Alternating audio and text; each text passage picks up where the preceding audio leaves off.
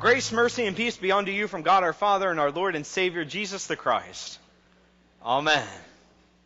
So how was everyone's New Year celebration? Anybody? Woo, all right, nice. How many of you stayed up until midnight? All right, how many of you went to bed at 9? Awesome, great. You know, I hope that you had a great New Year's celebration. This now 2013 is done and in the books, and it's on to 2014. Anybody be with me in resolving to make this year better than last year? Apparently, yay. Okay, all right. Anybody have any wise words from last year? I know it helped me to reflect on the year that was 2013 when I wrote out on my computer, I know, whatever, but I wrote out on my computer my top 5 moments and mishaps of 2013.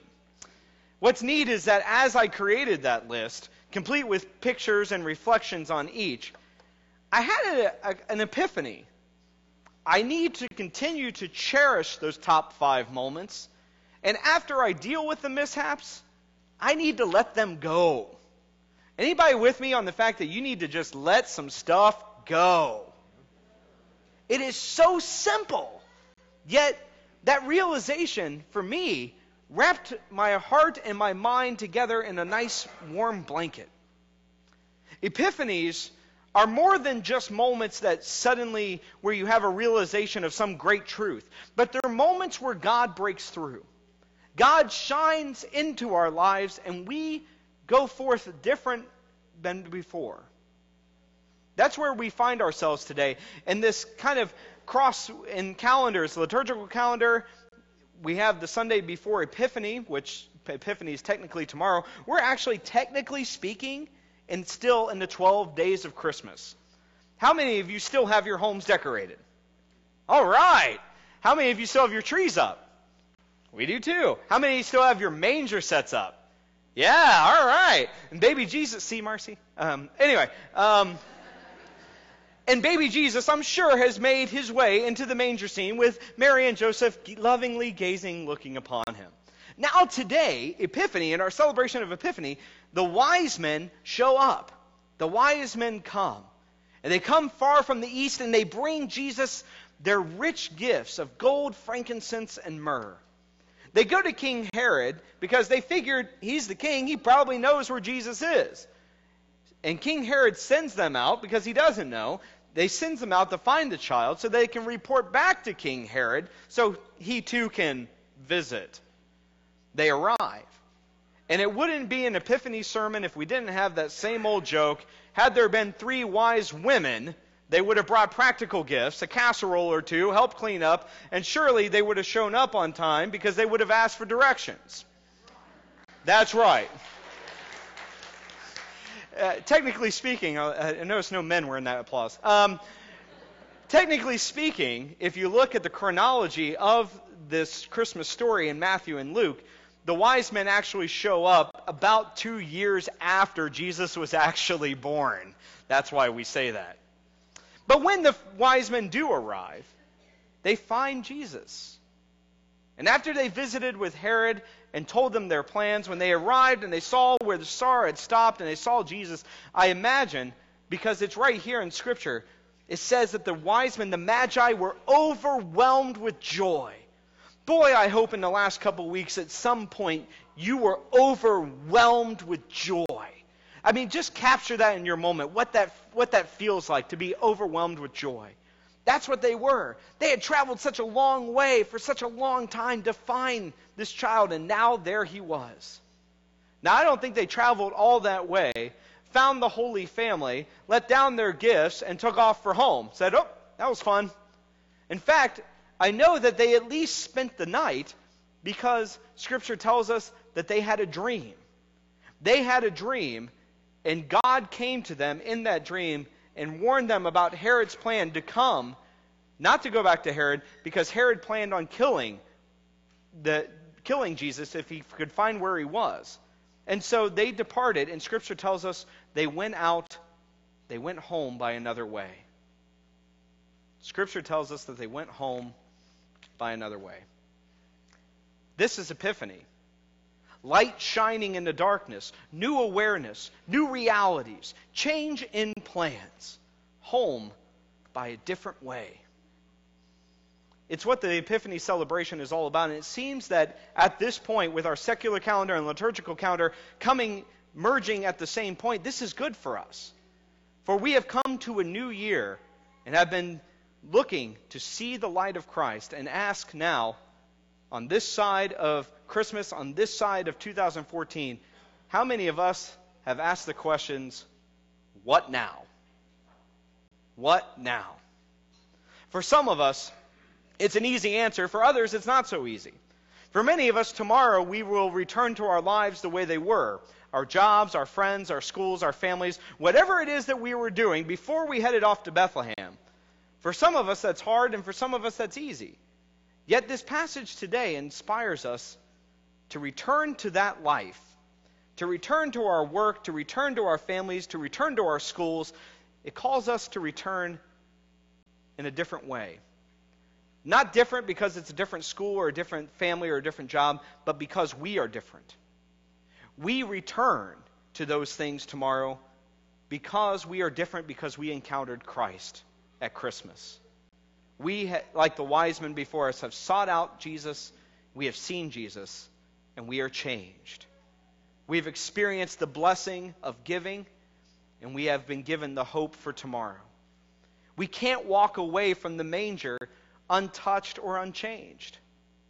We've received the light that glowed on that silent night of Christmas Eve. And now it's our turn to hold on to that light and to share that light, to move forward in this new year, blessed that God continues to lead us. God continues to lead century after century. God has a plan for this world, for this congregation, for us in our individual lives. It's our job to live that light and to embrace Christ as a newborn King of our hearts, and to listen for God's voice as we move and grow into this new year. At the beginning of a year, it's traditional to make New Year's resolutions. Anybody still do this, other than resolving to be in a music ministry? Anybody still do New Year's resolutions? New Year's resolutions often are something that we want to change for the better. Usually they have to do with like losing weight or something like that. A wise man once made a list of resolutions that I'd like to share with you today for your consideration. Hopefully these are resolutions that will help to ensure that you live a happy and prosperous new year. In the new year, make sure to make it better than last year. Make sure you lie, cheat, drink, and steal more than you did last year. Good. Let's see where we go with this. Lie back and relax a little more this year. Let a little more life happen to you, and don't worry so much. Cheat failure. Yes, cheat failure. You got to work with me on this. Don't be afraid to try something new simply because it's new. A lot of life, and tell me if I'm wrong, but I think I'm right, a lot of the things that we learn in life is because we tried something and failed, and we learned from that experience. Drink from the fountain of knowledge. Many people around you have already traveled down the road you are about to travel. Learn from their successes and mistakes. Take what they've learned and used it. And steal a little time away for God. Every day, take more time to develop your relationship with a God who loves you so very much. So to recap, if you lie, cheat, drink, and steal just a little bit more this year, you're going to have an enjoyable year ahead. This is not endorsed by St. Paul Lutheran Church. Okay. All right, there we go. How is this calendar year going to be different than the one that we just had? At the beginning of the service, I asked you to get up and sit in a different place than you usually sit in. That really shows a pastor how much a congregation is with you or not. When you look at them in the eye and say, please change seats, because all of you know you have your seat, don't you? Yes, you do. And all of you looked at me with a little bit of, really? And it made me a little nervous. That's probably the easiest change you're going to make this year. When you move, you see things differently. Maybe you notice something you didn't notice before so far in the service. Maybe changing the kids and the coats, and perhaps it was a big inconvenience for you to move. Maybe the distraction of moving has detracted from your worship experience today, and if that is so, I apologize. But the point of this is simple, that in life, we get so used to seeing what we see that sometimes we lose vision. How many of you have ever driven home and you pull into your house and you wonder, how in the world did I get here? Sometimes we need to go a different way to help us out, to keep us awake, sharp, focused. Today you changed your seat in worship. Today I'd like to challenge you further by the example of the wise men, and I challenge you to go home a different way than you came. I challenge you to go home, see what you notice. See what you don't notice. See if it takes you longer, or maybe you just found a new way to Bob Evans before the Methodist Church. If we are truly going to have change in this year in our lives, there will be times where we will have to see what the point is. What is the goal? And it's not, in order to get from A to B, we might have to go a different way than we have before. And the question shouldn't be, which route do we take? The question should be, what's the point, so we know where to go? So what's the point, St. Paul Lutheran Church? The point is this, that we are saved by God's grace through faith in Jesus Christ, who is the Son of God, who comes, who heals, who guides, and who calls us not to just be a fan, but a follower. He is the one who suffered, died, and was buried. And on the third day, he rose again from the grave, so that we who believe in him will not perish but have everlasting life. We are called to believe in this. We are called to grow in this. And we are called to share this good news with everyone, every day.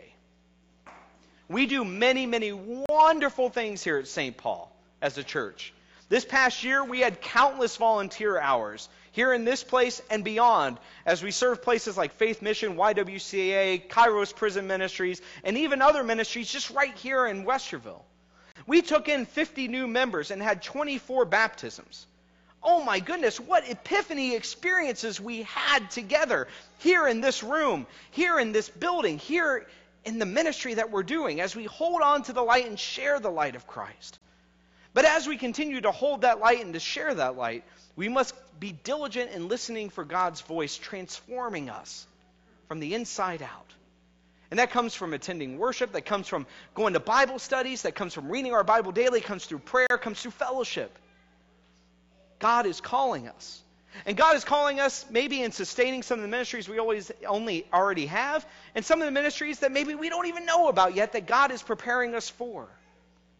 If our hope for a better 2014 over a 2013, for us as individuals, as a community, as a church, it's not going to come simply because we presume the future will be better simply because it's the future.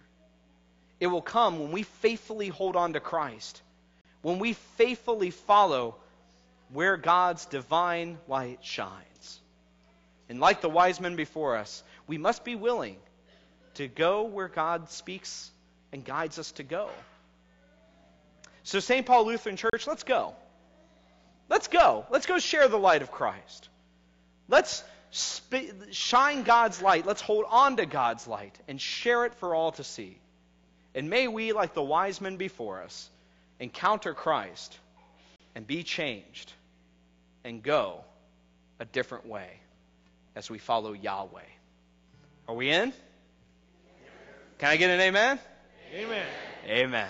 And now may the peace of God which passes all understanding keep our hearts and minds in Christ Jesus. Amen.